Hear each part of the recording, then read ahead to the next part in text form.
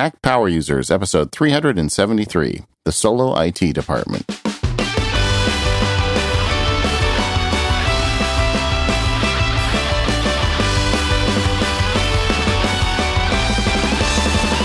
Hello, everyone. It's David Sparks, along with my pal, Katie Floyd. How are you today, Katie? I'm great, David. I'm somewhere in Europe right now as we're recording this. Yeah, on the road. Yeah, the magic of technology, though. Europe looks a lot like my spare bedroom. Yeah, and it feels almost like you're time traveling, doesn't it? You know, a little bit. So a little bit. We're pre-recording a few of these shows so that Mac Power User listeners never miss an episode. You can't have that. In fact, ironically, while you are in Europe, I will be in Orlando, Florida. So we planned that really well, didn't we? Yeah. But today we are here to be talking about an issue that all loyal Mac Power Users listeners have faced is how much do you want to become the IT department in your world? Do we have a choice, really? Because we do. That's what we're going to talk about that today. All right. I mean, most people listen to the show are the IT department for their friends and family, and maybe even their work around them. Yeah, and maybe it's your own job, whether it's you're a solo, whether you're working as part of a small business, whether you own your own business, and then sometimes people just find out that you know a little something about this technology stuff, and then you just end up being the guy or the girl in the office that everybody comes to with their technology problems, and in addition to doing your own job, you kind of become de facto IT. It happens. And I think for folks that listen to this show, it's probably happening to a lot of them. And we thought it would be worthwhile to take a moment to talk about that. You know, what it means. How do you fall into that trap? Do you want to fall into that trap? And if you do, if you are the happy parachutist coming in to save the day, what are some tools, software, and other things that you should have on your tool belt to help do that job? Your utility belt, like Batman. Yeah, like Batman. Although, you know, I've always felt like the original Batman was the Jedi because they wore belts with stuff on them, too. I mean, they can breathe underwater with things on their belt. These guys have got a lot of stuff they're carrying around. Yeah, it's a big belt. Okay, so being the solo IT department, have you ever fallen into that, Katie? Just once or twice? Oh, how about every day? Yeah. All the time, every day. And, you know, it can be a necessity. It can also be a thankless job. And I think that's something we want to talk about, and maybe a reason that you might not want to become the solo IT department. You know, people come to you all the time with all of their problems. And one of the things that I struggle with is sometimes I find that people are angry with me when their technology doesn't work. Sometimes I feel like I'm the one who has to be defensive about why their technology doesn't work. Like, you know, my iCloud, I'm always constantly, this weekend was a prime example. You know, my dad was complaining to me fairly aggressively about the fact that on his iPhone, it keeps popping up and asking him all the time to enter his Apple ID and password. And because he's my father, somebody insisted that he have a fairly complex Apple ID and password, and it's really, really annoying. And the way that he was complaining about this is like, somehow this is my fault, and there should be somebody that I can call to fix that. You know what I find fun? There's a member of my family who just likes to, he's a rabble rouser, I guess, for lack of a better word. And for some reason, every time there's any negative press about Apple whatsoever, he can't wait to see me at the next family event. Oh, I heard Apple was, you know, having trouble with this, or, you know, or trouble with this, or the privacy stuff last year. It's like, it just cracks me up how people sometimes want to identify you with the company so strongly that they want to drop everything on your back. Yeah. And do people understand that, you know, we don't work for Apple? And nobody takes our phone calls. Well, one of the things I'm going to recommend later in the show is I don't really recommend people buy a certain brand of product generally. I mean, I just don't, especially when it comes to hardware, because it's such a personal thing. The other thing that can happen is that, you know, people just tend to de facto expect me to know about their technology or to fix their technology. And I don't know if you run into the situations too, where, oh, well, Katie just manages all my stuff. Katie knows what my passwords are. Katie knows how to make my Instagram account work, or, you know, Katie's got my backup covered. And, maybe if I don't, or if something breaks, I'm the one who's got to fix it. Or if something happens, and the data is not backed up, that becomes my fault, or I've got to figure out a way around this. And I don't know that I necessarily signed up for that. Yeah, exactly. I was just talking to a listener of the show recently who is an IT guy. He does IT for some companies, and he was getting them all in 1Password, but was finding that they were having trouble managing it, not because it's hard to manage, but because nobody just wanted to bother. And it got to the point where they've got these company or these family accounts set up, and they just included my client or my friend that I was talking to as a person in their 1Password group. So now he's a member of all these different groups where he's helping them manage their passwords, and he's getting paid for it. So maybe that's okay. But you can see where this is going, right? I mean, you fall into this stuff. I mean, how many passwords are you storing for members of your family right now? Or how many people are you storing passwords for? Are you asking me? Do you want a number? Yeah. I mean, yeah. I think at least, I mean, I don't have all of their passwords, but I've got a handful of critical passwords for probably a half dozen people. Yeah, me too. At my old firm, when I was, working for the man, I because nobody could ever remember the passwords, I kept them all in 1Password. And then when I resigned, I printed them all out and I gave them to, the folks in charge and said, here they are. I did the same thing. And I said, by the way, please change these. You need to make sure that your IT department changes these because I don't want to know what your passwords are. Yeah. And I deleted them. And then I did too. I got a call later. Hey, could you help us out? I'm like, nope, I can't. I don't have anything. You're on your own, baby. So that's the kind of stuff you're walking into when you become the de facto solo IT department. Is people will have expectations for you, and if things go wrong, sometimes they want to blame you for it, and the other part of it that you hear, and I'm sure everybody listening to this has their own stories to tell, but a lot of times it has nothing to do. It has nothing to do with the advice you gave them. It may be maybe they're using really old hardware and they just refuse to update the operating system, and now they've got this problem and they want you to solve it for them. Yeah. And so I think that kind of goes into our next topic of, I think it's important that if you are going to become the IT department, whether it's, and when we use this term, if you're going to become the IT department, we mean that both for your family, for your business, or for whoever. I think it's important to set boundaries. How available are you going to be to solve problems? And how do you set those boundaries up front? I mean, I can tell you probably every major holiday that I can go back for the last several years, I have spent a significant part of that holiday fixing somebody's IT problem. Whether it was the Christmas that I was, replacing somebody's hard drive, or last Christmas, it was a complete erase and reinstall of the Apple Watch while everybody was opening presents. And I mean, just because your family's here and they bring their problems with them, and, sometimes that's the only time that you see people, where are the boundaries with that? Yeah, and I think so long as you communicate that, you're fine. I'm like you, do that often too with family gatherings, but I try to keep it to a minimum. And sometimes I'll just tell them, no, I can't right now. This problem is too big. I had a family gathering where somebody had disk problems with an older MacBook, and I said that I can't solve this for you today. If you want to come visit me, I'll cook you dinner. I'll send you an Amazon link for the new hard drive, and show up with that, and I'll replace it for you. But that's like a whole day thing. It sounds like they should cook you dinner.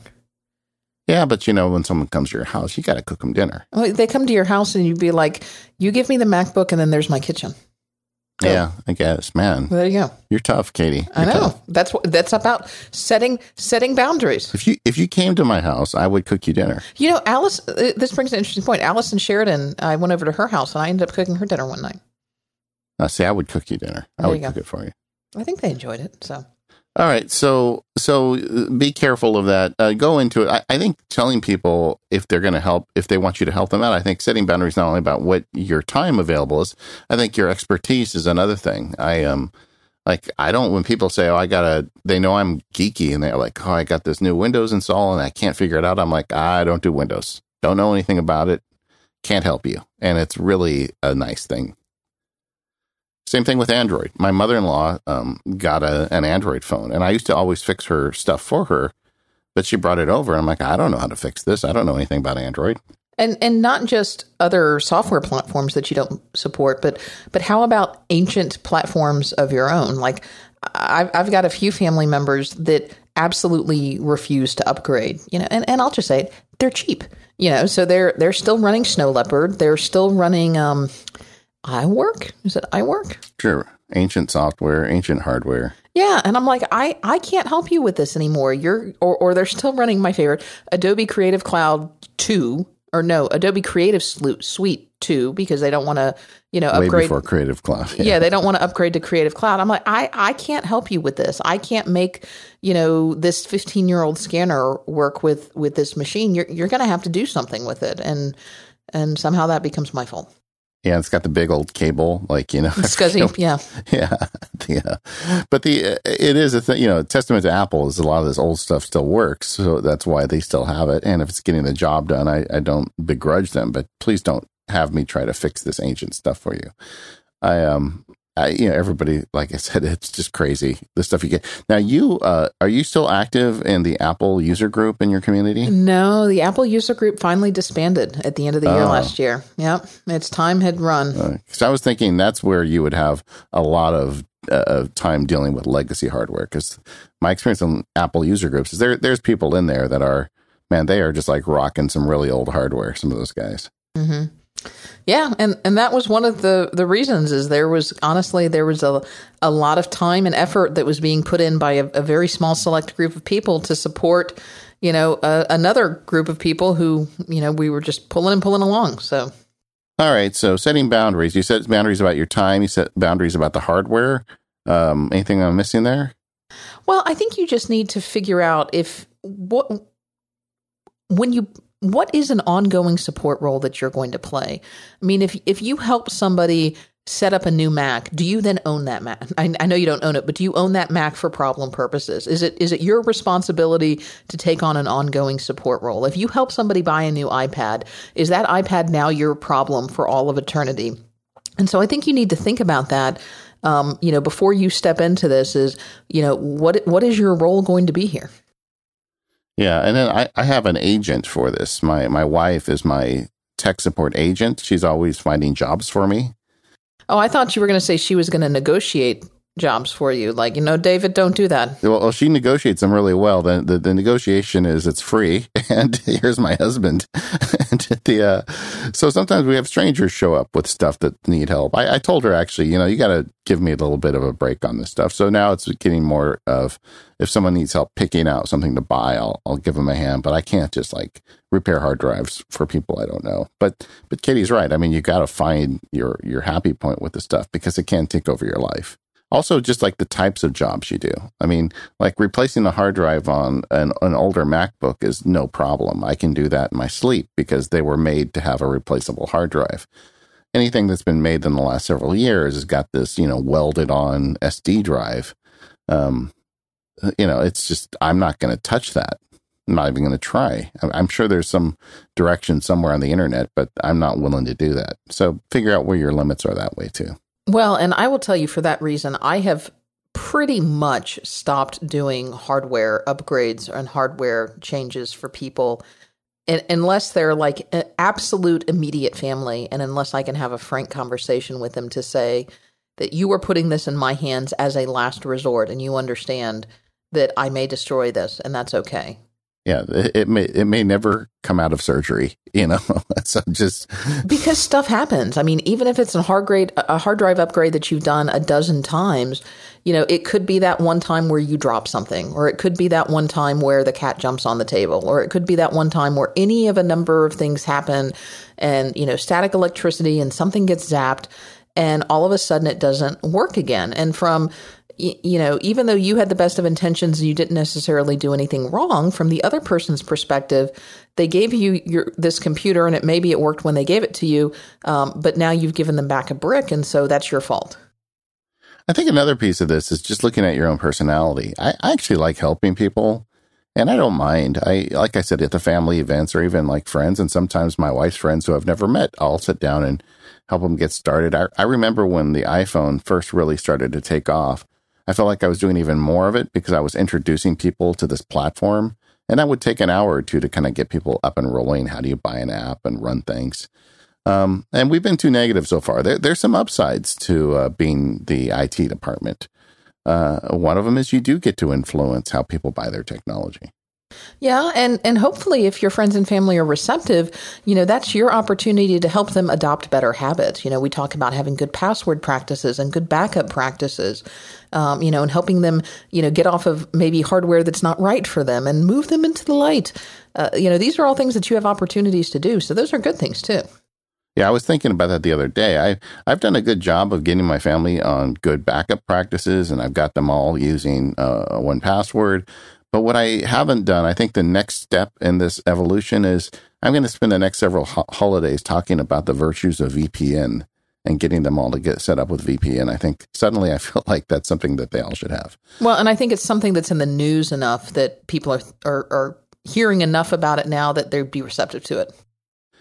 So it's okay helping them out. Also, it's nice, like in my family, because of my, madness towards Apple products, it's really spread out. They all are using them. Not only my immediate family, but their children and whatever. It's really spread. So features like shared photo albums and a lot of the stuff that Apple makes that works really great if everybody's on Apple hardware. In my family, that stuff always works because we're all using the company line here. We've all got the iPhones, the iPads, and the Macs. I want to thank our longtime sponsor of Mac Power Users, 1Password. You can learn more about 1Password and receive a discount by heading over to onepassword.com/MPU and make sure that MPU is in all caps. A couple of weeks ago, we released an episode of Mac Power Users called Living in a Tinfoil Hat World, and it was probably one of our most talked about episodes to date. We live in a world now where we have to be very security conscious because everybody out there seems to be out for our data. And I still strongly believe that perhaps the single best thing that you can do to protect yourself on the internet is to have strong, secure, unique passwords across all of your various websites and services. And the easiest and most effective way to do that is to have a password manager like 1Password. 1Password is the one that I use, and I strongly recommend it for all of my friends and family members. But a chain is only as strong as its weakest link. And even if you have adopted best password practices and you've got all of your security in order, what about your friends and family members? What about your coworkers? What about other people that you share information with? If they are not using best password practices, you are probably just as at risk of your data being compromised because of problems on their standpoint. So that's why it's so important to make sure that your family members and other members of your team are on board with good password practices. And that's where a solution like 1Password for families or 1Password for teams comes in handy as well, too. Now, since that tinfoil hat security episode, we've had a lot of people write in and say, well, is it really smart to put all of my passwords in one big bucket? Because then aren't I creating a place for hackers to come and attack me? And, the folks at 1Password are a whole lot smarter than I am. And security is not just a feature of 1Password. It is their foundation. So if you head over to onepassword.com/security, you can read all about the security mechanisms that they use and how they encrypt your data from end to end and the policies and procedures that they put in place to keep your data safe. It's transparent and open by design, and if you have any questions, you can go read all about it and then ask the folks at 1Password about it. So head on over onepassword.com/MPU, and thanks to the folks at 1Password for their continued support of the show. So, Katie, when should you not be the solo IT department? So I have a story about this that I want to tell, and it actually relates to my previous employment through my day job. And I think you really should think twice about being the IT department in situations when it's really not your job. So here, my very first job out of law school, I worked for a fairly large big law firm. They had their own IT department. Everything was really, really locked down. And there was nothing for me to do. I was not a decision maker. I was very low on the totem pole. So it was good and it was bad, but it was great that I had nothing in the tech realm and nothing to do. And it was bad because I couldn't use what I wanted to do. And my second firm was like a breath of fresh air. It was a small firm. I could pretty much do whatever I wanted. People, listened to me and respected my opinion.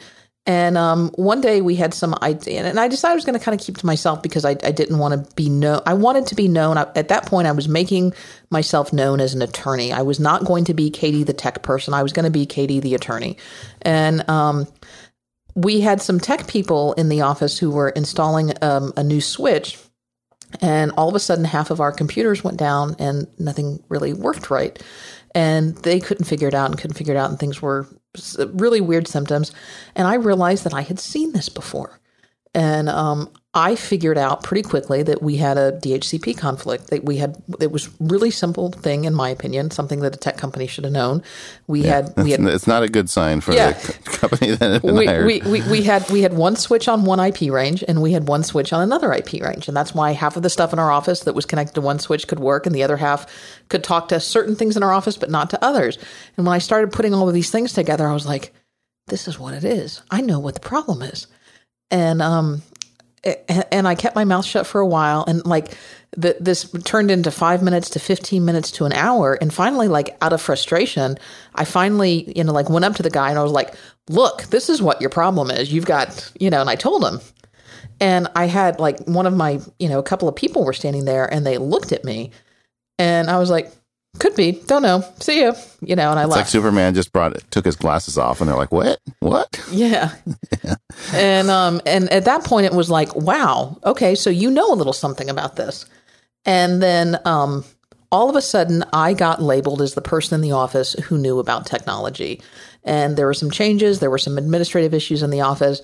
And that then became my official job. My job was to, in addition to being an attorney, was to not to be IT, but to oversee everything related to technology. If it had a cord, it was on me. And I probably spent easily 20 to 25% of my week in the office dealing with technology related issues and interfacing with our vendors. And I was no longer, just Katie, the attorney. I was Katie, the tech person in the office. And I think it really changed the dynamic of my relationship with that firm. And in some ways it was good because I had a little more autonomy and a little more power and I had the ability to influence these decisions. But I think it also changed my professional focus in that company because people no longer respected me as much as an attorney if I just solely focused on that because, oh yeah, she's the attorney, but she's really our tech, she's the tech person too. Does that make sense? No, it totally makes sense. I was talking to a friend, a geek lawyer friend who had a similar experience where he was at a large firm and they moved the firm and then he was the guy who helped them figure out the cable runs and all this other stuff. And then at the end of the year, they gave him a really small bonus. And he said, well, why'd you do that? And they said, well, your hours were down, because so much of the law practice is about billable hours. Exactly. Same thing. Yeah. And he's like, yeah, but I did all this work for you guys for the IT. And at the end of the day, that just doesn't really count to them. And I think in that business, it's very easy to fall into a trap like that. And that could be true in a lot of professions and businesses. So be careful about it. Yeah, I think if you're in a situation where I think it's different if you're the boss, if you're the decision maker, if this is your office and you want to be the IT person or you want to be the person who does this. I think that's a different conversation you're having. But if you're not the boss, if it's not your office, and if it's also outside your role, if you're the accountant or the doctor or the attorney or the salesperson, and it's not your job to be IT and it's not your office, I would tell you to really think twice before you take the glasses off and show them that you're not really Clark Kent. I agree. And I just think, because I represent a bunch of IT companies because of, who I am and where I'm at. And I really believe, when you said earlier that the IT is a thankless job, that can be put on the people who do it professionally as well.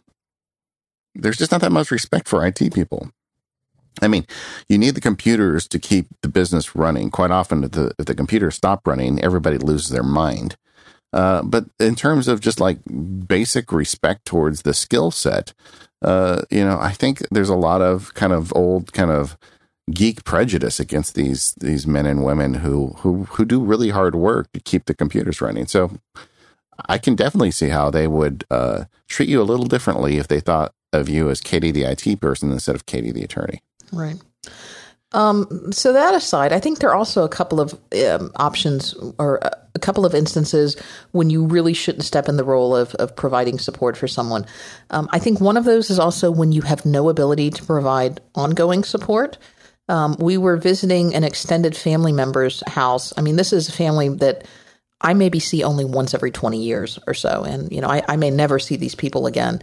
And they were having computer issues. And my mom said, "Oh, let Katie look at it. She'll fix it up for you." And, it was an old PC and a slow internet connection. And were there a few things that I probably could have done? Yeah, I'm sure there could have been.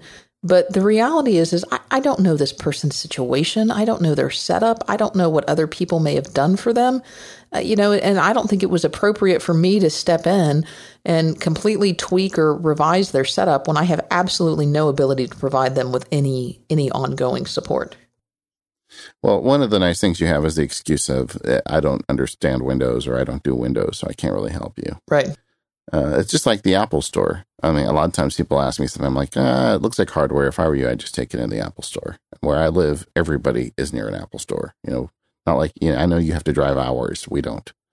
I was going to say, I think there's also a situation when you're only becoming an enabler, when they really don't want to learn or they don't want to help themselves and they just want to hand it to you and say, here, I don't know, here you go. That bothers me a little bit. Yeah, but I don't mind. If it's easy, I'll do that. Like if someone, if we're at a friend's house or whatever, and they've got a simple problem. I don't know if I mentioned this on the show. My sister called me.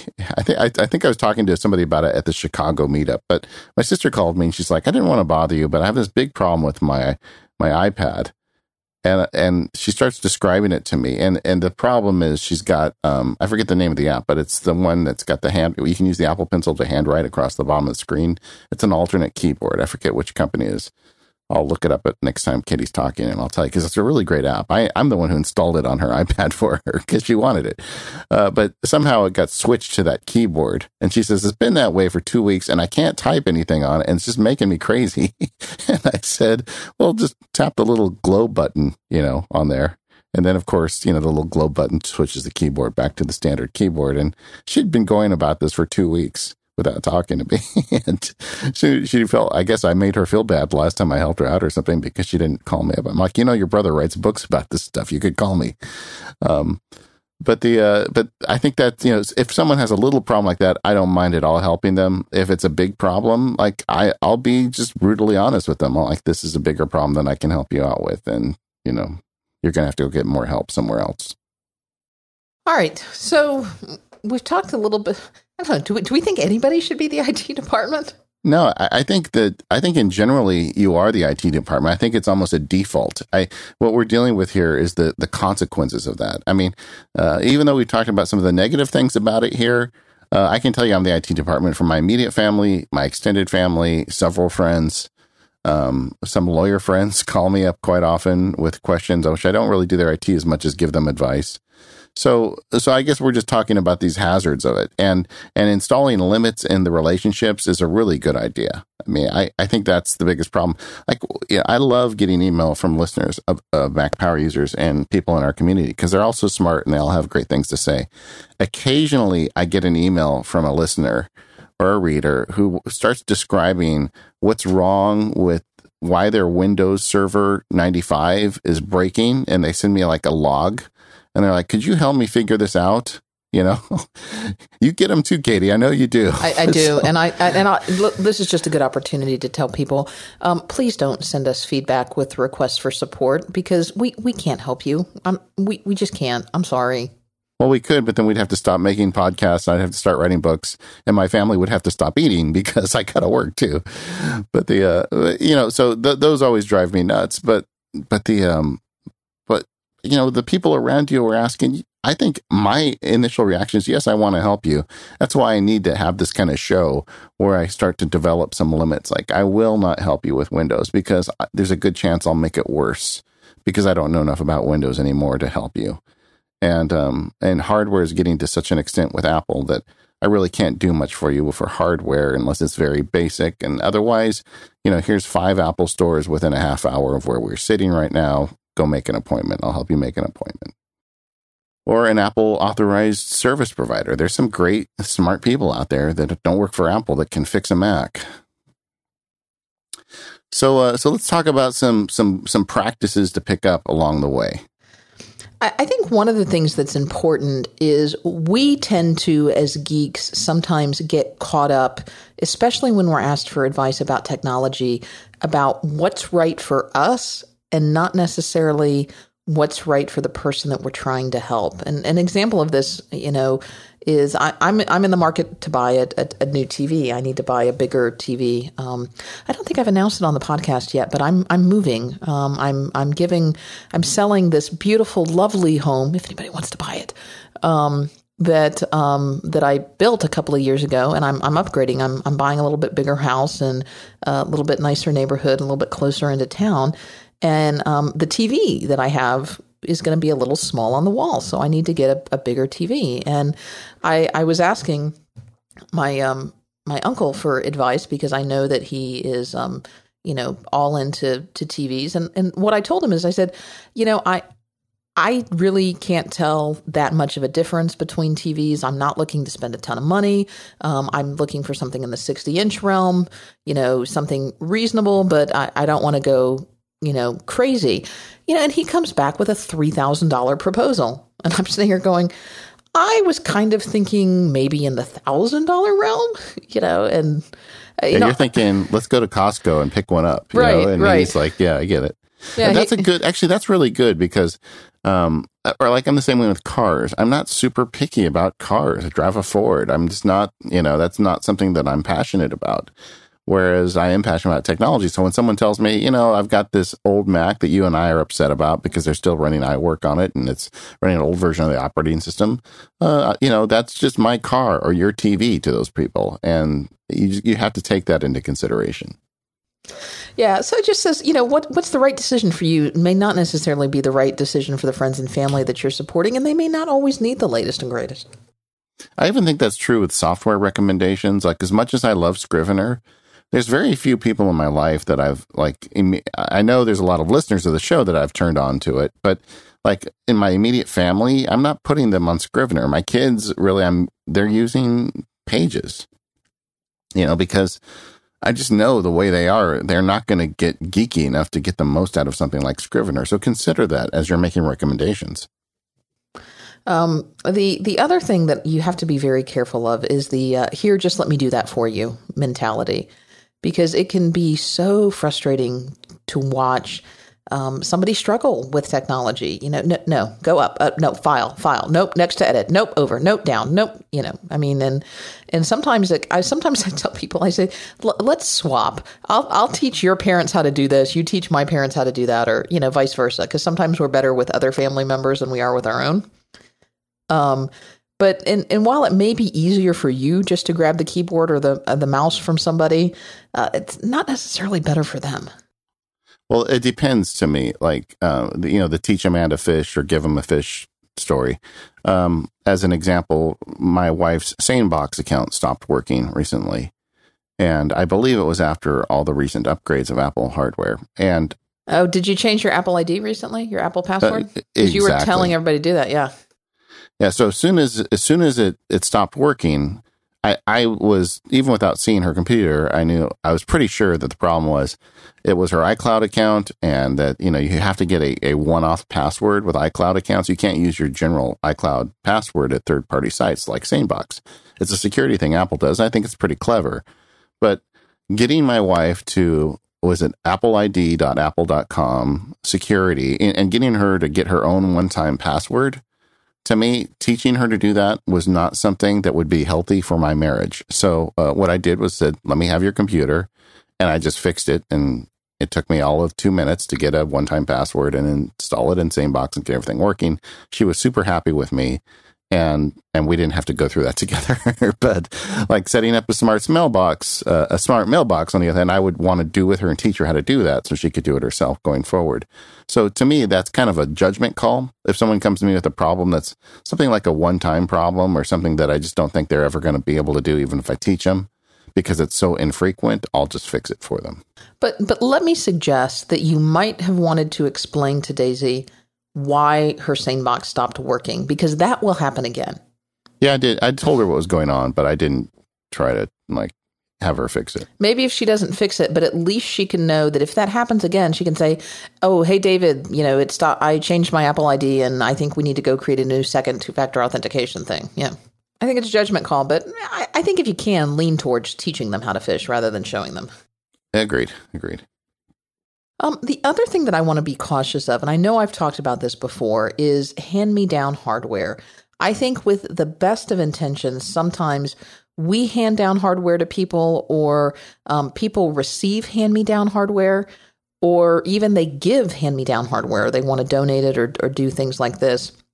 And while this may be filled with good intentions, if it's not done properly, or if it's too old hardware, this can create a lot more work and create a lot more problems. I think I've told the story before on the show where my dad got a new iMac, and he wanted to give his father, who's in his late 80s and had a really bad Dell computer, his iMac. And that was a great gift, and it turned out to be a great thing for my grandfather. He's gotten a lot of joy out of it. But my dad wanted to give it to him really set up as is so that my grandfather could, take advantage of all my dad's software, which honestly was nothing that great. He didn't have any great software on there. Yeah, that's kind of a legacy thing, though, for old-time computer users. It used to be a thing because software, the way it was licensed or the way you got around licensing, I guess, would be the better way to put it. People would often, give you a computer full of software already, and they would think that they were helping you out.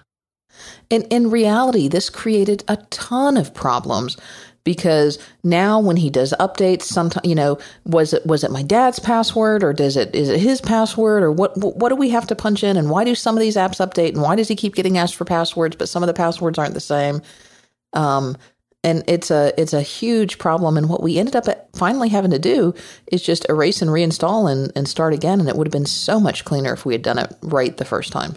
Yeah. And how much of your time did you spend dealing with hours the goofy and hours and hours? I mean, I'm not talking about the erase and reinstall, just before that, just dealing with the goofy handoff. Yep. Yeah. It took forever. Yeah, and that's where you get into placing conditions on your service. You say, look, it's like I used to tell people, I still tell people if they want me to help them set up a new Mac, my price is that you have an external hard drive when I get there. And that's because I want to make sure that before I leave, you have at least the basic backup system attached to your computer. And everybody laughs at me, but they do it. And when I leave, they've got backup. If I tell them, if I don't make them physically have it there, then they're not going to do it. I think you could say, "Hey, Dad, if you want me to help Grandpa with this, we got to nuke this thing before we give it to him." Sometimes that's not so easy with family, but Yeah, I know. Lesson learned, right? But really, the best practice is to completely erase the computer, install the latest OS from scratch, and then let them set it up and make it their own. One tidbit now is for iOS devices, you've got to make sure that activation lock is off to do this. So be sure you do that. Yeah, that's no fun to run into that if somebody's getting their new hardware. Yeah, and then they can't use it, and then it doesn't work, and then it's a big problem. So some best practices with hand-me-downs: erase the computer, install the latest OS, or install the I would say the optimal OS, depending on how old the hardware is. Yeah. Any other tips before we move on? No.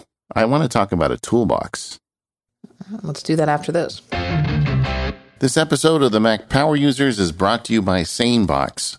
Conquer your email today and get $25 off by signing up at sanebox.com/MPU. I love talking about SaneBox because they've made such a big impact on my life. I've got a lot of oars in the water, and as a result, I get a lot of email. Before I became a SaneBox subscriber, it was driving me crazy. Now with SaneBox, I've got a lot more control. SaneBox is a service that takes a look at your email as it comes in. It's like having your own personal assistant. It looks at the recipient, the sender, and the subject line, and it compares that email to how you have responded to email from that same person in the past. After just a little training, the thing gets really smart about knowing the email that's important to you and the email that's not important to you. As a result, when you open your inbox with SaneBox, you just see the most important email. The rest of it gets filtered into other Sane folders like the Later folder or the News folder. Because this is all web-based, you can implement it no matter which mail app you're using or which email system you're using. It's completely platform agnostic, and it's awesome. There are a bunch of additional features included with SaneBox, like the black hole or the snoozing, or even the vacation mode, but the one I'd like to focus on today is the Sane Reminders. This is a really powerful feature. Whenever you're sending an email out, you can blind copy it to SaneBox, and you give it an increment of time at sanebox.com. So you could say like 1 week at sanebox.com. Now, if the person you sent that email to doesn't respond to you within 1 week, you get a follow-up notice from SaneBox. This completely removes the problem of having to add tasks to your task list about following up on emails. Instead, you just build reminders into the email when you send it. I've really been making an effort to use this feature more often lately, and I can't get over how much time it saves me. Anyway, that's just one of the many features you get with SaneBox. I want you to head over there and check it out. They get these ridiculous numbers with Mac Power Users listeners. They can't get over it. Why the listeners of this show, as opposed to all their podcasts, are so eager to use SaneBox. And that's because we get it. We're trying to save time, and SaneBox delivers. So head over to sanebox.com/MPU. We talked to them. They've agreed to give all Mac Power Users listeners $25 credit on any plan. It's a great deal and a great service. That's sanebox.com/MPU. All right, so we've been doing the touchy-feely stuff for a long time now. Let's get nerdy, Katie. Let's talk about the cool tech you're going to use to do this stuff with. If you become the IT guy or gal, you need some hardware with you, right? You need some tools, some software. What do we need? Well, a couple of things. As you know, I drive around with a copy of OS 10 on my keychain. So you still do that? I still do that. I can't tell you the last time that I used it, but just in case, I'm ready. That was my next question. When's the last time you needed it? But who knows? And I can't use it with my current computer, so I got to upgrade my keychain. But we'll see. Your current computer is USB-C, so you couldn't even plug it in. Well, actually, you'd have an adapter, I'm sure. I drive around with an adapter too. Just real quick for everybody listening, because not everybody listening has heard this before. So you've got a very small flash drive that you attach to your keychain. I do, yes. It's called like a Tough and Tiny, yeah. Yeah, they are super small these days, and you can get a lot of storage on them. And one of the things you do is you put an OS 10 installer, or I guess we should say Mac OS installer, because it's not even OS 10 anymore.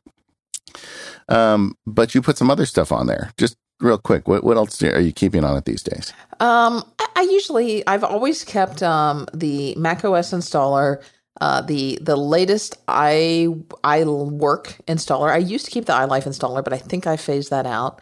I used to keep, and I think I still have the Microsoft Office installer because that was something I ran into quite frequently. I think that was about those were the big ones, and maybe like a utility or two on there.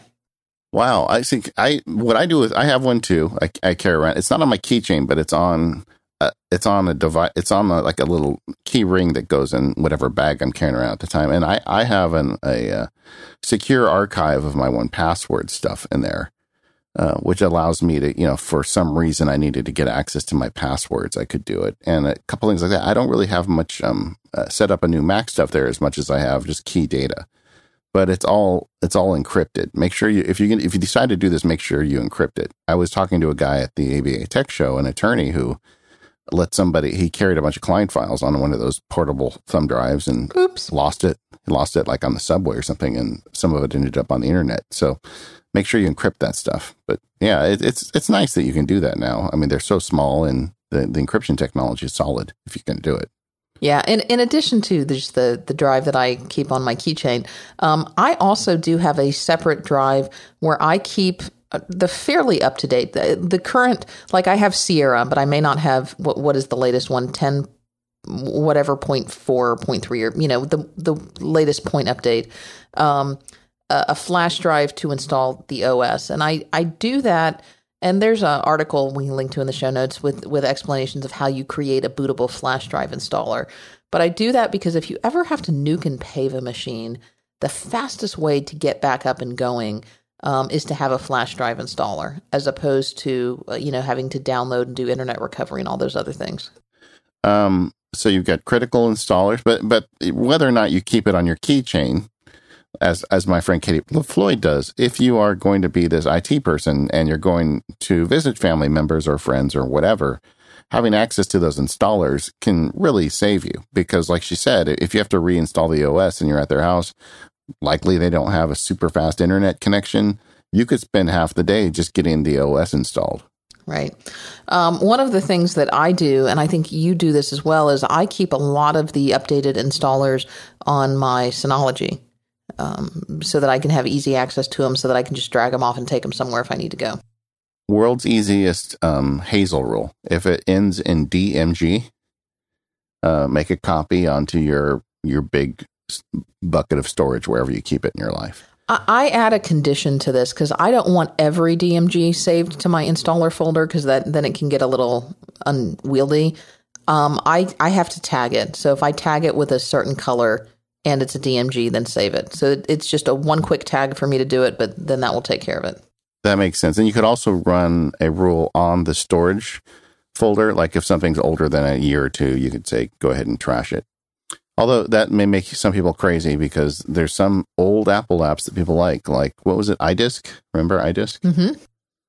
I know there's some, or iDVD. That's one that I know some listeners still use. I installed that just recently. It's the best way I found. How do you burn a movie to a DVD that you can play in a DVD player? It's hard. I downloaded. I bought some overpriced and underdeveloped software from the App Store, and eventually got it to work. The last time I needed to do it for a kid's project, but I was really missing iDVD. I should have sent you a note. Of course, you would have had it for me. I could have sent you my installer of iDVD. Sure. Okay. I think you have to get it out of the. I'd have to send you the entire iLife DMG. So you have to deselect. Let's say you don't want iWeb anymore. You have to deselect iWeb. Oh man, this is like memory lane. Yes, yeah, you have to deselect all the stuff you don't want. But I got it for you if you need it. The first iteration of MacSparky.com was made with iWeb. It was pretty terrible. I just went to a business website recently that was clearly still made with iWeb. Does it have a little logo on it, made with iWeb? I don't remember if it did or not, but yeah. Who knows? All right. So the other stuff you need, if you're going to go and look at hardware, it doesn't hurt to have a few tools handy. Yeah. So I have two different screwdriver sets. OWC makes a pretty basic one that gets me by for like 90% of all the stuff that I use. It includes a very small Phillips, a very small flathead, and then a couple of Torx screwdrivers that will do most stuff. And it includes one of those little pry tools. And I like the OWC screwdriver set, but if you want to get really complex, iFixit has like a 90 gazillion piece set that they'll sell you. And the funny thing is, Apple, it's like every time Apple comes with a new piece of hardware, it's like they develop their own screws for it. So the standard screw heads quite often will not open Apple stuff. So you may need the iFixit or the OWC kit in order to get into something. Like a standard Phillips is not going to open a lot of pieces, especially when it comes to the iOS hardware. I was looking at the breakdown. Somebody took the new red iPhone, and somebody did a video on removing. It has the white screen on it. It's the white bordered screen on a red iPhone. And somebody said, I want a black screen. So he broke down how he was taking it apart and putting the black screen in, and it was really cool watching him do it. But there were 3 different proprietary screws that he had to get to do that fix. It's silly. I don't know. Why don't they just pick one? Because they don't want you doing that. Yeah, I know.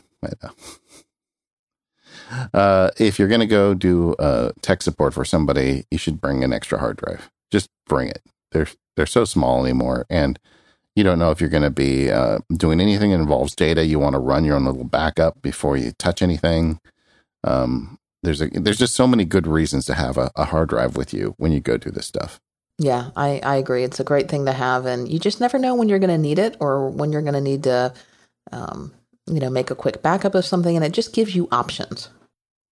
I've even done it where a couple times I've just given it to. I mean, these things are so cheap now. It's like you get one for $20 or $30, a small hard drive, and sometimes I'll just go and just give it to them because I'll get there and I'll realize that they've got this computer that's never been backed up. I'll like, all right, I'm just leaving this attached to your computer do not unplug it. Just leave it there and pretend like it doesn't exist. I also tend to take a couple of utilities with me, and I think some of these are on my keychain. My go-to kind of jack-of-all-trades shotgun utility is still Onyx. It's free. I think they make a companion utility called Maintenance that's a little less scary, but it will do things like clear caches and repair disk permissions and rebuild launch services databases. And if someone's computer is just running wonky, that's the first thing that I'll do is run Onyx and see what's going on. Another tool that I really like is made by our friends over at MacPaw is Clean My Mac. Especially if you've got someone whose computer is like absolutely bloated to the limit, and that in itself can cause a lot of problems because as soon as your computer runs out of free space, all kinds of bad things can happen. And if they've never run any of these cleaning products or tools, you'd be shocked how much you can clear. I mean, you can clear off 20 or 30 gigabytes, pretty easily by removing, language files or uninstalling applications and those types of things. And Clean My Mac is my go-to tool for that. And then, of course, if you just want to remove, old and outdated files, the two tools that I like for that is Daisy Disk and Omni Disk Sweeper. Depending on if you're kind of an outline person or Daisy Disk has this really interesting way of presenting data kind of in concentric circles to show you what's taking up your space. But that will show you where all the space on your hard drive is being used. Yeah, I mean, there's some built-in tools now in OS X that started with some of the more recent versions of OS X that are pretty good at helping you clean extra space off your disk. And I would also recommend just on Clean My Mac, my iMac is getting pretty full. I've got several screencast projects I'm working on right now, and I like to keep those on the SSD because it's so much easier to edit and record those on native storage. And so I need to go through with Clean My Mac about every 2 or 3 weeks and just get rid of whatever I can to keep a nice, safe comfort zone. And I'm finding that one app does such a good job. I mean, I'm not using OmniDisk Sweeper and Daisy Disk as much anymore. And I think a nice thing about Clean My Mac is this is something that you could put on somebody, tell them to buy a license, put it on their Mac, and it's a reputable company. It's a good product, and normal people can run this. And Daisy Disk, if you want, it can nag you. It can every month or so it can pop up and say, "Hey, it's been a long time. Do you want me to run?" And I feel safe knowing that friends and family members that aren't necessarily geeks can run that, and I tell them just click the default button and just let it do its thing, that it's going to take care of their disk storage without really having any problems. Yeah, those are great options. SSD is really, as great as it is and how fast it is, it's really brought back the problem of running out of space. I mean, we still haven't really recovered from it. I mean, I know the drives are getting bigger and cheaper, but it's still a big issue for a lot of people. And especially when you're doing tech support for people, I can almost guarantee you they didn't pay extra to get a bigger SSD. They've got whatever the minimum size was with that build available for that computer. Another good tool when you're going to somebody's house to help them out with, or their business to help them out with tech, is Wi-Fi tools. A lot of times their problem is internet. And if you've got a tool that can, rate the Wi-Fi and see what channels are being used, that can be really helpful too. And there's a whole bunch of those apps. Yeah, a lot of issues can be solved just by seeing, what channel your neighbors are on, what channel you're on, and where conflicts are. Currently I've got this one I got off the App Store called Wi-Fi Explorer. And I don't know that if it's particularly good. I'm sure we'll hear from some listeners. No, I think that's the one. Yeah. And if listeners have one they like, let us know. But it's good enough. And I can go and put it, if it's on my laptop, if I'm at somebody's house, I can find if there's a problem pretty quickly. Any other tools that you regularly carry around? I mean, I know there are lots of utilities that we can recommend that people use, but anything that you take as part of your carry kit? Whenever I'm not doing this as much anymore because now my family is getting to the point where they're all buying the newer MacBooks. But when they all had the old, the white plastic ones, and even some of the original aluminum ones that had replaceable hard drives, I kept a Are you going to say a Mr. Clean Magic Eraser? No, but you can talk about that. It's old school. I mean, I don't think that's really relevant anymore. Well, you just said those old white MacBooks, so that's what made me think of the Mr. Clean Magic Eraser. I was thinking about the ones where I could replace a hard drive, but I used to carry a disk enclosure as well. Because okay, I gotcha. When you're replacing a drive, you got to have a disk enclosure for it. So I used to have the cable and the screwdriver and the pieces I'd need to do the disk swap. I mean, the two pieces of maintenance hardware maintenance I did most is upgrading the RAM and replacing the drive. That's something that's very easy. It's it's level 1 on the 10 scale of technical expertise. Also, software tools related to that, like Super Duper or Carbon Copy Cloner or whatever scratches your itch. It's interesting to me that neither one of us mentioned antivirus software, security, any security related tools.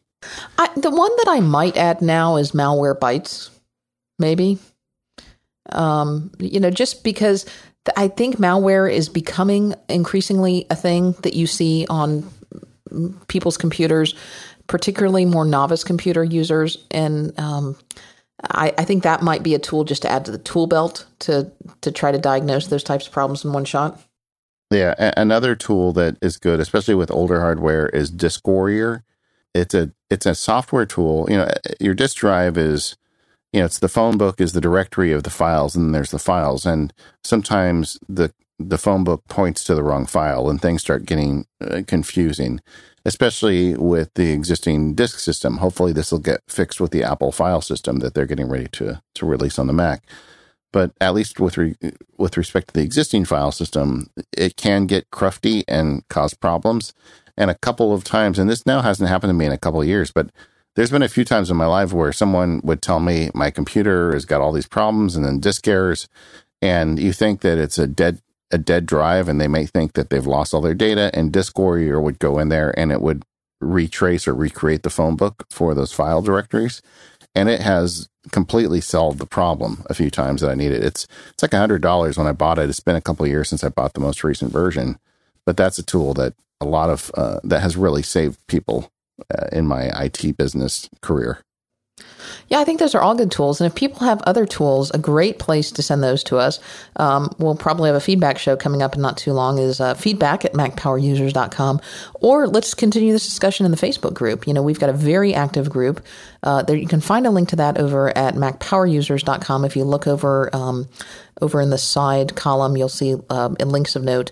But I think it's facebook.com/groups/macpowerusers, I think. You don't have your paint spackler anymore that you used to use to fix the. I do have paint. Well, that's not a. I do. Okay. So I have an entire box in my closet. I've now moved it multiple times, and I'm going to move it again. But I can't bring myself to let it go. I not a small box. This is a big box. This is one of those big Rubbermaid, storage totes that you could fit a small child in. And it is my box and it's fairly well organized. Like a couple of years ago, I dumped it all out on the floor and then started organizing everything into plastic baggies. And it is organized with all the different cables and things that I would possibly need. And so I've got various different types of USB cables. I've got HDMI cables. I've got coax cable. I've got FireWire cables. I've got FireWire 400 and 800 cables with all different things on various ends. I really need to go through and throw a bunch of that stuff out because I'm never going to use it. And at this point, how much of that stuff am I going to continue to support? It's got USB of every variety. It's got one of those. Oh, another great thing to have, you should consider adding, maybe not to your travel utility belt, but to your Rubbermaid box at home. I've got one of those toaster drive docks. Do you know what I'm talking about? Yeah. I didn't know you had one of those. Yeah. This is a drive dock that sits on your desk. It usually connects by USB 3 or something else. And it allows you to throw a bare drive in it and without having to have the drive and a hard drive enclosure. And that comes in handy a lot. I use that a lot if I'm, erasing a drive or just need to quickly see what's on a drive. I've got that. What else is in that box? I've got a lot of cable ties in that box. I do have my 2 paint spacklers in that box so that I can get into my Mac Mini. I've got my OWC screwdrivers and my iFixit screwdrivers are in that box.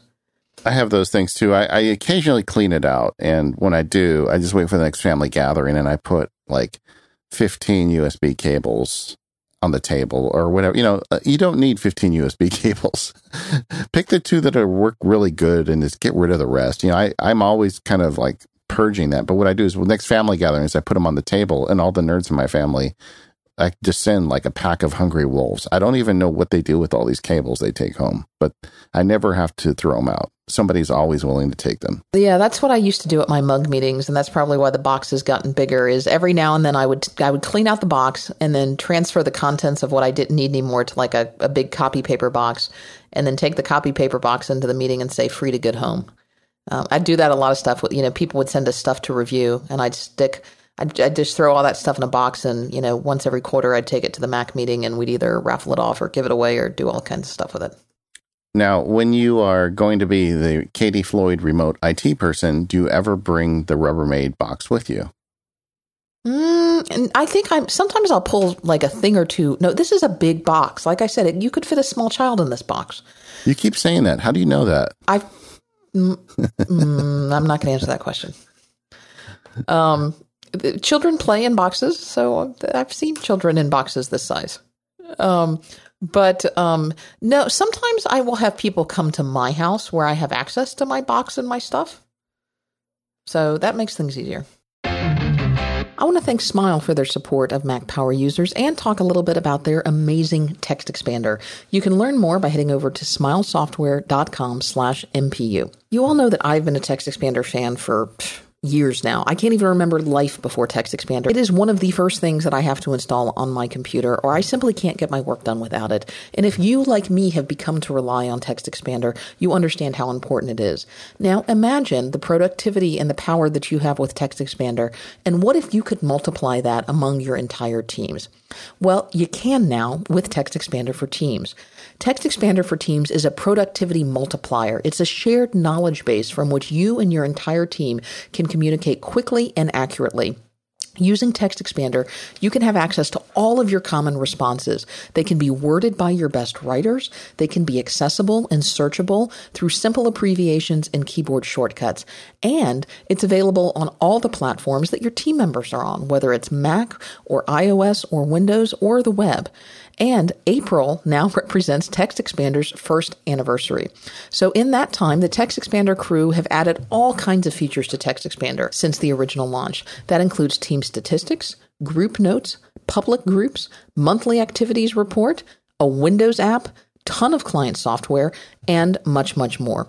You can learn more about Text Expander by visiting smilesoftware.com and get started with your free trial. And while you're there, I want you to take a look at some of the stories about other companies and organizations that have been using Text Expander as part of their teams. Companies like AgileBit, Shopify, Tumblr, Linode, Automatic, and a whole lot more. If Text Expander can do wonders for these teams, imagine what they can do for yours. So to learn more, head over to smilesoftware.com/MPU, and thanks Smile for your continued support of the show. Okay, so somebody has entrusted you to become their remote IT person. You have accepted the responsibility that comes with that. What's some things you should be worried about as you're helping people out with this stuff? Well, a lot of these are like Mac Power User classics, but I think they're worth running through nonetheless. There are definitely some things that you should consider in every situation where you decide to take on some kind of support role, whether it's professional or personal or whatever it might be. I think one of the first things that we talk about now, we used to always talk about backup first, but now we talk about security first. My, how times have changed. But I think a couple of things you need to address, security, and easy things to look at is first, disk encryption. Yeah, I mean, just turn File Vault on, right? Yeah, my default now is to turn File Vault on. Unless there is a really, really good reason that it shouldn't be on, I have File Vault on all of my computers. But when you're helping somebody else out, I just turn it on for other people. I turn it on for them. Yeah, I do too. They're like, what's that for? It's protect your privacy. Just turn it on. Don't worry about it. Yeah. File Vault only encrypts the local hard drive. So I also encrypt any backup drives as well. Yeah. So the drive that I'm demanding they have as fees for my service, you want to make sure you turn on. And it's just a checkbox. It's really easy. Well, it's a checkbox in Time Machine, or it's a right click on the drive in the Finder and click and encrypt. Now, that can take some time, either to run FileVault or encrypt the backup drive, so you may want to start that when you get there. But make a backup before you encrypt anything, just in case something goes wonky during the process. Amen. That's why you have the extra hard drive. Yes, yeah, there you go. Passcode locks now are a big thing, whether it's Mac or iOS. Everybody needs to have a passcode lock on their devices. If you turn something on and anybody can get access to their device, you're doing something wrong. And so with that also means turn off auto login. And I would say also when you're dealing with passcode locks or with login passwords, do a reality check that the code is not 0000 or something ridiculously easy. Well, coming up with a password for someone is a bit of a challenge because you're helping people out. By definition, they're asking for your help because they don't want to get too involved with this stuff. You want to give them a password that's better than Pencil, but you also don't want to give them the password that's so ridiculous that they can't remember it. I recommend using one of the options in 1Password or whatever password manager you use is to have like pronounceable passwords or word-based passwords where it's 3 or 4 unrelated words connected by hyphens or something else. And those are a lot easier to remember. And just go through and come up with a couple of those. And if it's someone that you're doing this for, I don't know if this is ethical or not, but I always save the password to my 1Password database because if they ever call me, they ever forget, I'll have it for them later. Another thing I wanted to add on to that Katie just mentioned was turn off auto login. Several times we've heard from listeners that had kids getting into their accounts and they couldn't figure out why because they wanted to have truly a Mac that was only like if you have parental controls and you put timing on the kid and then you go in and you find the kid has used the computer for 5 hours, but they've just been using mom's account and you don't know how that happened. The kids are really smart, right? Yeah, they are smart. So they turn the computer off. They turn it back on and it auto logins to mom's account, which is if you don't turn that off, that's what it's going to do. So now they aren't subject to parental controls and they can go crazy. They can go wherever they want on the internet. They can spend as much time as they want. That's why you need to do stuff like that. And the bad guys will do that too. So if you leave it turned on, doesn't matter how great your passcode is. If you've got auto login, they're going to get in. The other thing I think you should do is I think you should set up separate user accounts for everybody on the computer. I see a lot of times in shared environments where, family members share a computer or, just tell the grandkids they can go back and hop onto my computer. And then something happens and your real computer with your real stuff on it is now all messed up. So, set up a guest account, set up a grandkids account, let everybody have their own separate dedicated space on the computer because then everybody's space is nice and clean and set up just the way that they want it. You don't have to worry about somebody else's stuff invading your stuff. Yeah. And it also is more secure that way. So you're saying, you don't want someone going onto your Amazon account or whatever other things you have installed on your computer. Exactly. Kind of related to that is I suggest, particularly in office settings, but also at home too, and maybe you have different times for home versus at work, but to set your computer to automatically lock upon sleep or screensaver. Now, this means you also need to set your computer to have the screensaver automatically come on after a certain period of time. So this is a 2-step process.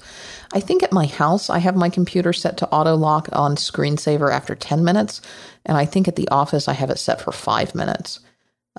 So I have a little more leeway at home than I do at the office, but I want to know that if I walk away from my computer for an extended period of time and don't get back to it, that it's going to be locked.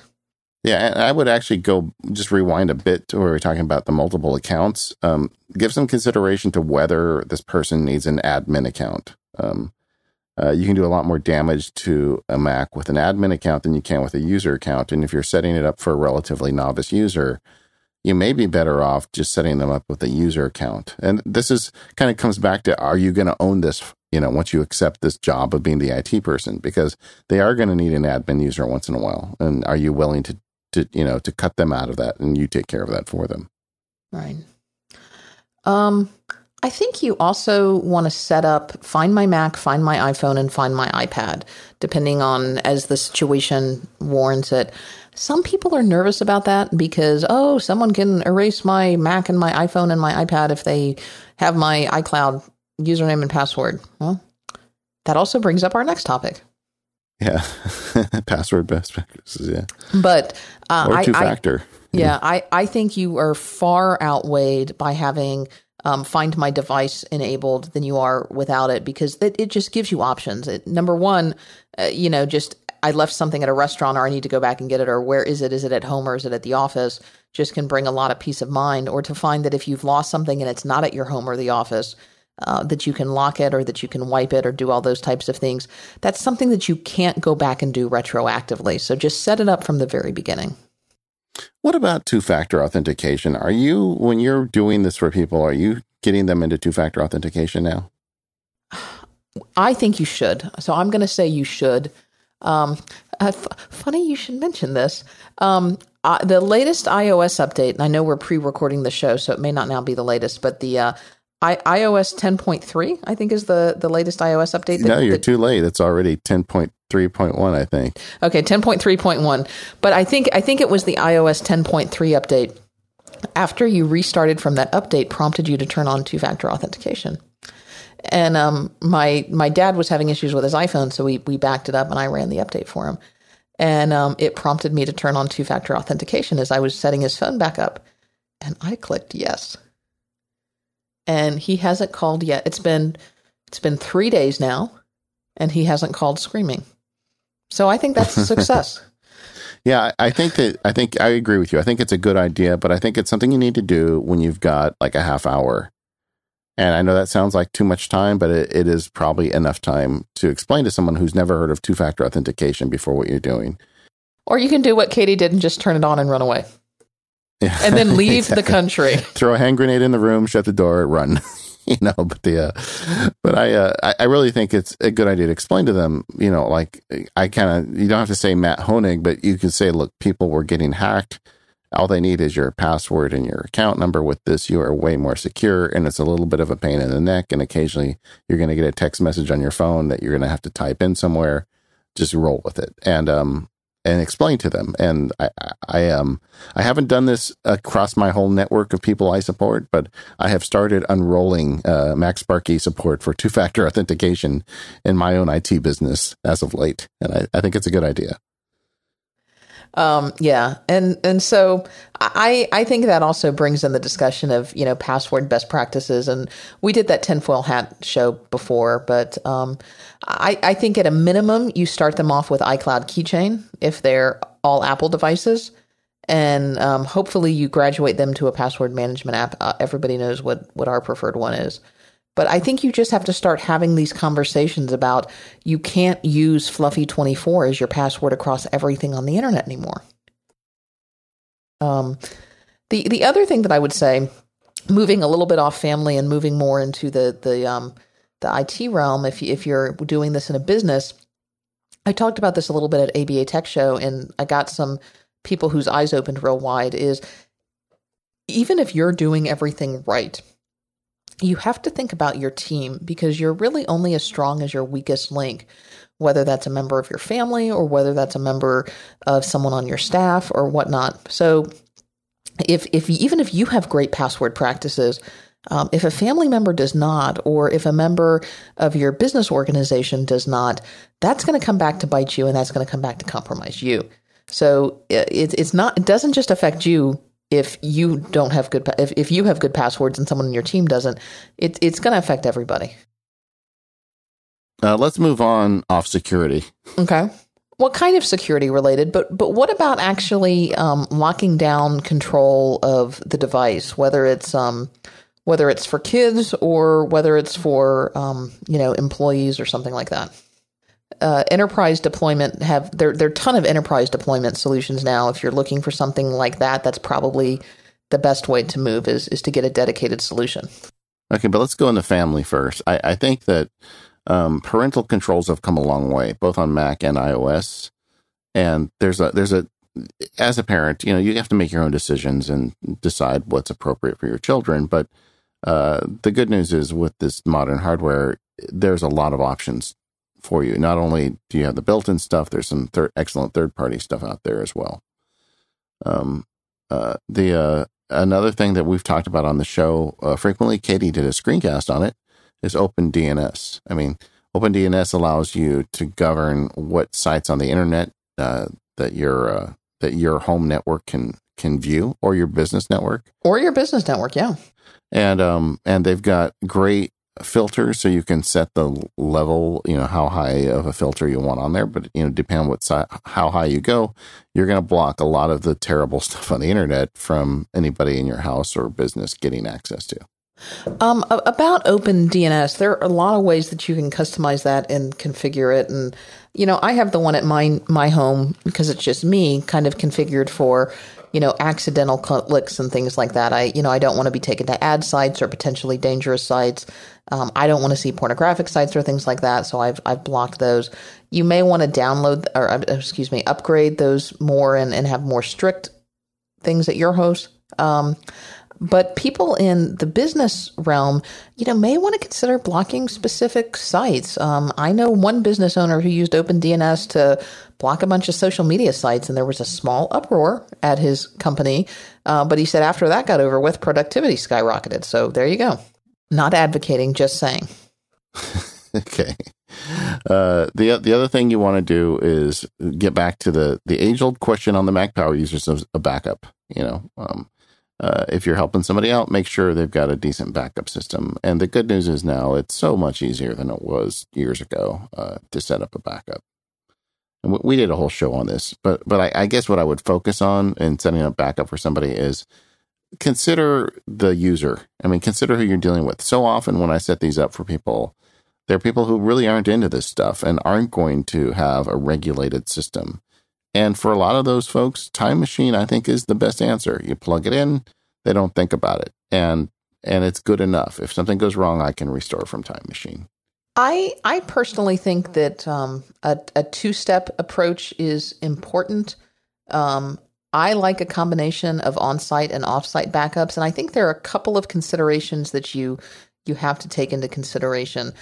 One is obviously the user. I think in many cases, there are going to be times where you're only going to get the user to do one thing, and it's going to be all you can do to get them to do just that one thing. And if that's the case, you just pick the best thing you can and you run with it. But I think you also have to analyze ease of recovery, how fast you can be operational. I think that's particularly important in a business setting because lost time is lost money. And I think anything that you do now has to be automatic and it has to be encrypted. Yeah, I think if you're wearing the IT hat in relation to a business, Time Machine is not enough. No, it needs to be a lot more than that. But you make a really good point. Even if you're helping a friend who's just got a Mac in their living room that they want to back up, it really shouldn't be that much more difficult to get them signed up with one of the many cloud-based backup systems in addition to a Time Machine. So that's one of my stipulations that I put on my parents. It was a great Christmas. I bought them all, everyone in my family, a Backblaze account 1 year, a gift subscription to Backblaze. And then I told them they had to renew it after that. It's the gift that keeps on giving. Here's your account. It's going to cost you $50 after the first year. But this is my price if you want me to continue to provide you support. And every year about the time in December, they come back and they say, do I really need to upgrade this? I was like, do you want me to continue helping you? Yes. Okay. It's so helpful, though, to have two backups for somebody that didn't have any before, and they're going to love you for it. Well, because half the time their Time Machine doesn't run, or it's unplugged, or not, whatever. I know that Backblaze is running. That's a good question. If you had to choose one, Time Machine or Backblaze, which one would it be? So I have an answer for this. I actually wrote a blog post on this. Oh, did you? Yeah, the answer is it depends, because I'm a lawyer, but I think if you put a gun to my head and I had to pick one, I'd choose Backblaze. But I think because most users now are more mobile and are not using their computers solely at their desk plugged into hard drives anymore. I think if you have a user who has a Mac that's plugged in at their desk that doesn't move, a stationary Mac, I think Time Machine is great. And that's probably makes a lot of sense from a cost and convenience and ease of use standpoint. But if you have somebody with a laptop, I think the scale tips pretty heavily when you get a laptop. As soon as you get a laptop, which 80% of the computers that Apple sells now are laptops, Even if they use it at their desk, but use it, plugged in most of the time, I still think the scale tips because they unplug stuff or it gets put in a drawer and then things. All they have to do is unplug it once. Yeah, things don't quite get connected quite right. And then that's that. Yeah, that's a good point. I think I'd agree with you. If you had to pick one, I would probably lean towards an online solution. And there's the bandwidth question. There's some other questions to ask, but in general, I think you're probably safer. But getting back to the ease of restoring, if the only backup you have is one of these cloud solutions, it's a big deal to get those things restored. It absolutely is. So do two. Just do two. It's not that, like we said earlier. Just plug it in. I think Apple does a good job of telling users. My wife's my wife's Time Machine had stopped working, and she got the notification, so she asked me about it, and we got it fixed up for her. So yeah, do both. This episode of the Mac Power Users is brought to you by Daylight, the CRM and project management app for teams on the Mac, iPhone, and iPad. Managing your small business can be hard, and keeping the data together can be even harder. How do you coordinate calendar appointments? How do you track emails? How do you keep track of customer leads? Cobbling together software solutions to do all these things for your business gets really difficult, and often things break. It's a lot better if you have one solution that can take care of all of these things for you, and that's what Daylight does. Daylight handles your customer leads. It keeps your contact database in one place where everybody can access it. It allows you to track your email and even schedule appointments. We hear from so many Mac Power users that are running their business on Daylight. And the thing I like about Daylight is the way the company has evolved. They're a longtime Mac developer, super well respected in the community because they've been at it a long time. They've got a great bit of software here. And as the market started to move to cloud-based solutions, Daylight went along with that too. They have a solution now that manages it in the cloud. As Apple developed the iPhone and the iPad, they went along with that too as well. So their solution works across the entire Apple ecosystem, but at its root, it's an application developed by people who love the Mac. It's got a great look and feel. It's not like a lousy web app. And they keep adding features. Most recently, Daylight added TeamView. TeamView gives business owners and managers a quick overview of their team's workload. You can see everyone's tasks and appointments for the day, total duration of appointments, as well as what's on their work list, separated by each team member. This new feature allows you to manage the workload of your team, making sure everyone is busy but not too busy. If you are managing a small to medium-sized business, you can't go wrong with Daylight. It works on the Mac, iPad, and iPhone and gives you and your team one place to manage tasks, contacts, calendars, email, and all those other bits you need to make your business successful. Visit marketcircle.com/daylight today to start a free 30-day trial. And don't forget to mention you heard about Daylight through the Mac Power Users to get 50% off your first month subscription. Thanks, Daylight, for making a great product and supporting the Mac Power Users. I like checklists, when doing this kind of stuff, especially if it's somebody, like we said at the beginning of the show, you've taken on the responsibility, you're going to help them out. Having a little checklist is a great idea. You could put it in Reminders app. You could write it down as a text note.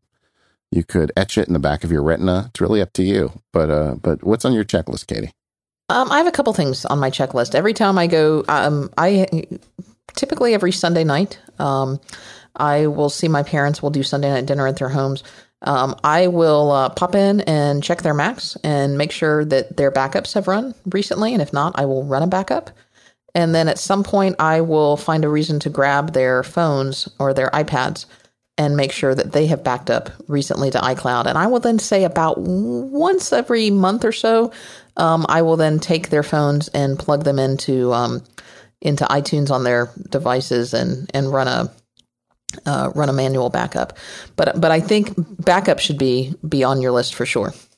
You are way better at family IT than I am. Well, I live, in the same town as my family, and I see them at least once a week. So I live in the same house as these people, and I don't do as good. I have an OmniFocus thing that fires off every 6 weeks. It's called Family IT, Perform Family IT. And I just go through every Mac in the house to make sure that it's backing up wherever it's supposed to be backing up. And I don't repair disk every 6 weeks, but I do that, about every 6 months or so. And if there's a problem, I'll run maintenance scripts, but I don't do them automatically. So I'm not nearly as good at this as you are. I think everybody should hire Katie instead of me. Yeah, I have a running OmniFocus task. I mean, I do backups every time, or I check backups every time. And then I do things like App Store updates because sometimes they don't always run, even though I've got them set to run in the background. I'll do the App Store updates, and then I'll also do software updates. Maybe not every week, but at least once a month or so. And if I know of a security update that's come out, I'll go and I'll run those. But then every 6 months, and I do this for myself too, but I will do a more in-depth maintenance, which pretty much these days just consists of running Onyx, which will run all those maintenance scripts, do all of those types of things. And also what I do on that 6-month visit, and sometimes I do that during the day when they're all gone. I like sneak into the house and do it because it's quiet and I can get it done. I'll like take my lunch over to their house and do it. Is that breaking and entering? I don't think so. No, I think it's breaking and fixing. I think it's fine. Yeah. I will then do what I have my famous shelf backup. I have those for my family members as well, and they may not even know they exist. Like my mom has a hard drive in her desk drawer, and I'll go and I'll plug those in to her machine and just run Carbon Copy Cloner and let those update. That's nice. But you are better at than I am, because I don't do it as frequently, but knock on wood, we haven't had any problems yet, and I've got a good backup mechanism. And for my extended family that doesn't live with me, it's even worse. I check their backups. I check that their backups have happened when we get together, but just have to be a family event, and then I'll fix whatever little problem they have. But it's kind of funny to me. I have certain family members that are super anal about it, and when they know they're going to meet me, they run all the updates right before they meet me, and they clean the desktop like I'm going to judge them something. I don't know why people would do that. It's okay. It's less work for you, so that works. That's good. Yeah, exactly. What about support when you're not there or when you're not around? One of the things that I think is important to do, especially if you don't live with your family that you support, is you can't always just grab the machine and help the problem. Sometimes you get the call from your sister or another family member who, lives across town or lives in another state that something bad has happened. If you can be proactive about that, it can be a lot easier to help troubleshoot. Yeah, and it's super easy anymore, especially on a Mac, because the iMessage screen sharing is right there. You don't even have to really have anything installed. Yeah, I think the preferred way to do this now is to make sure that you have iMessage set up, that you're a buddy. I guess you don't have to be a buddy. You should be in their address book, in iMessage, and that you have screen sharing set up in iMessage, and that's great. The other services that you can use, TeamViewer, some people like, and Join.me are options as well. I was going to say for my own personal remote access, I use Screens. Like when I'm traveling, like I've got a Mac Mini here at the house that I will remote access into to, like grab shows off the TiVo or do something like that. Although I now have a TiVo Stream, so I don't know what I'm going to do anymore with it. But just to see what's going on, I'll remote access into it from time to time. And Screens will do that. That's super helpful. I use Screens too. It's very helpful. The iPad app is really powerful. Like one of the things I use it for is I've got a bunch of stuff on my iMac, some client stuff that doesn't go on the cloud and doesn't go out there. So if I need access to it, I can VPN with Screens and I can get access to whatever I need remotely on the iMac. We talked about teaching a man to fish versus giving them a fish. What are some ways we can teach somebody to fish? One of my favorite places for Mac users to learn how to fish is at our good friend Don McAllister's Screencast Online. I think that is one of the best tutorials for Mac users and best tutorials for new Mac users. And the thing about Don is it keeps on giving. When you subscribe, you get access to his entire back catalog. And Don's been doing this for years now, and years of either 1 or 2 tutorials a month. He's got hundreds and hundreds of tutorials available on the Screencast Online website. So, you can find a screencast on just about anything. Another way, if you don't want to subscribe directly, is he does a monthly magazine, which you and I both write for. He also has that great Liverpool accent. Oh, yeah, that's great. Sometimes I'm teaching Daisy something, and she'll say, "Does Don have a screencast for this?" I'm like, "Well, don't you want me to teach you?" She's like, "Well, Don sounds better than you do." Yeah, and believe me, you want Don to teach your people rather than you, because he'll do it better, and the annoyance factor is gone.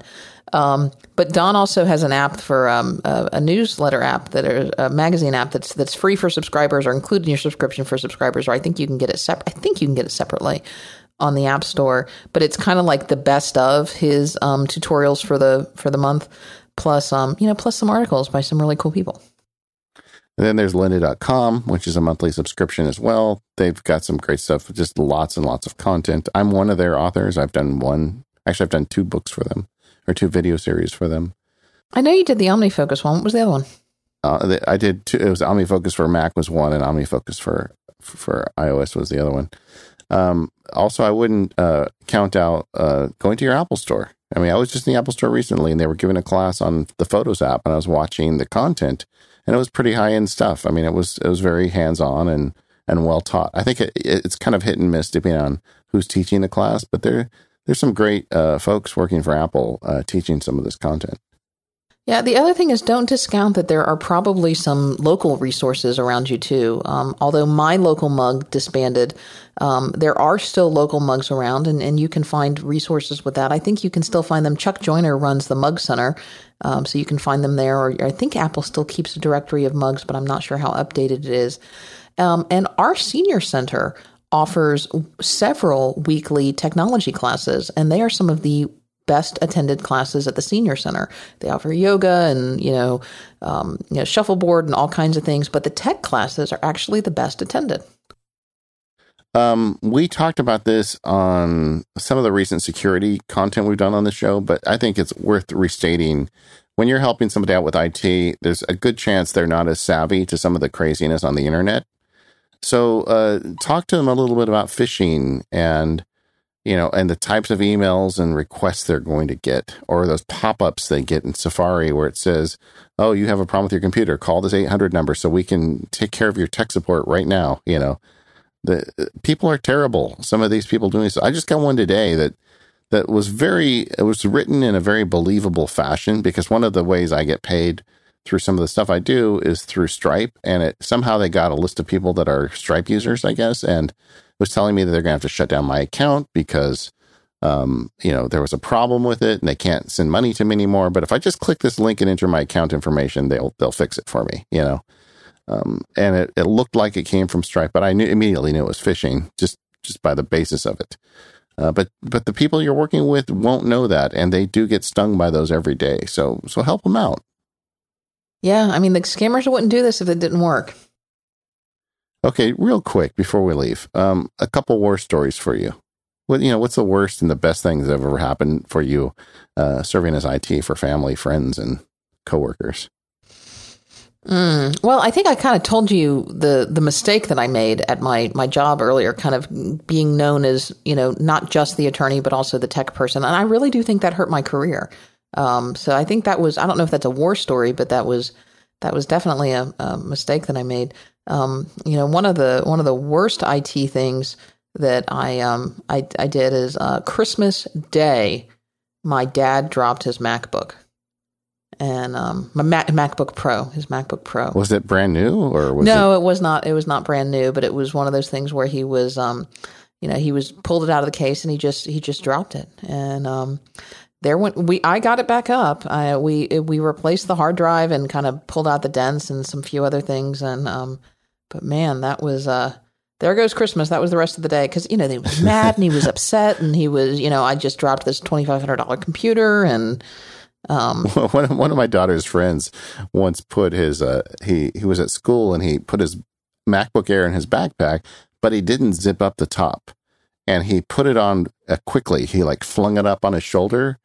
And the MacBook Air became a MacBook Air. It literally flew out. Came airborne, yeah. Yeah, and it landed on the corner, and we got it working for him. But he was very lucky the way it landed. What about your best story? What's the best thing ever happened to you with the giving family tech support? I mean, you feel like a hero sometimes, right? Well, the MacBook Pro survived. I brought it back. It didn't quite look the same, but it came back. Yeah, I once probably the best one for me was when my niece called me. She was getting her master's and she lost her paper. Something went wrong and she didn't save it right and then panicked and blah, blah, blah. And because I had set up a Dropbox account, she was working out of Dropbox without really knowing it. I was able to restore it from Dropbox and she loves me so much. That was years ago. That's probably my best one. But I've also saved people's photo libraries with Discourier. I mean, there is some reward to helping people out with this stuff. Yeah, they're good stories. They're great stories if you can save somebody's photos or their memories or bring their stuff back. But being proactive really helps. All right. So I bet you and I are not the only official IT people out there listening to this show. So we'd love to hear your feedback on this. Send us an audio comment, drop an email, send us some Twitter. Katie's at Katie Floyd. I'm at Max Sparky. We're at Mac Power Users. Or even go to the Facebook group. Let us know what you're thinking. We'd love to hear from you. And David, this will be the last time that we record for a while because I'm getting ready to get on a boat. But the listeners will never know because we got a whole slew of shows lined up for them. I'm totally bummed because Katie's going to be out of town for, was it 2-3 weeks now? It's going to be 3 weeks, I think, until we record again. The weekly recording of Mac Power Users for me is like my therapy. I love doing this show. So now I think I'm just going to sit in my little office here. Just sit in your chair. Just sit in your chair and wait for me. I'll be back in 3 weeks and a day. I'll just pull the mic out and I'll pretend like I'm making a Mac Power Users episode once a week. Why not? Thanks to our sponsors, Jamf, SaneBox, Smile, and Daylight, and we will see you all next week.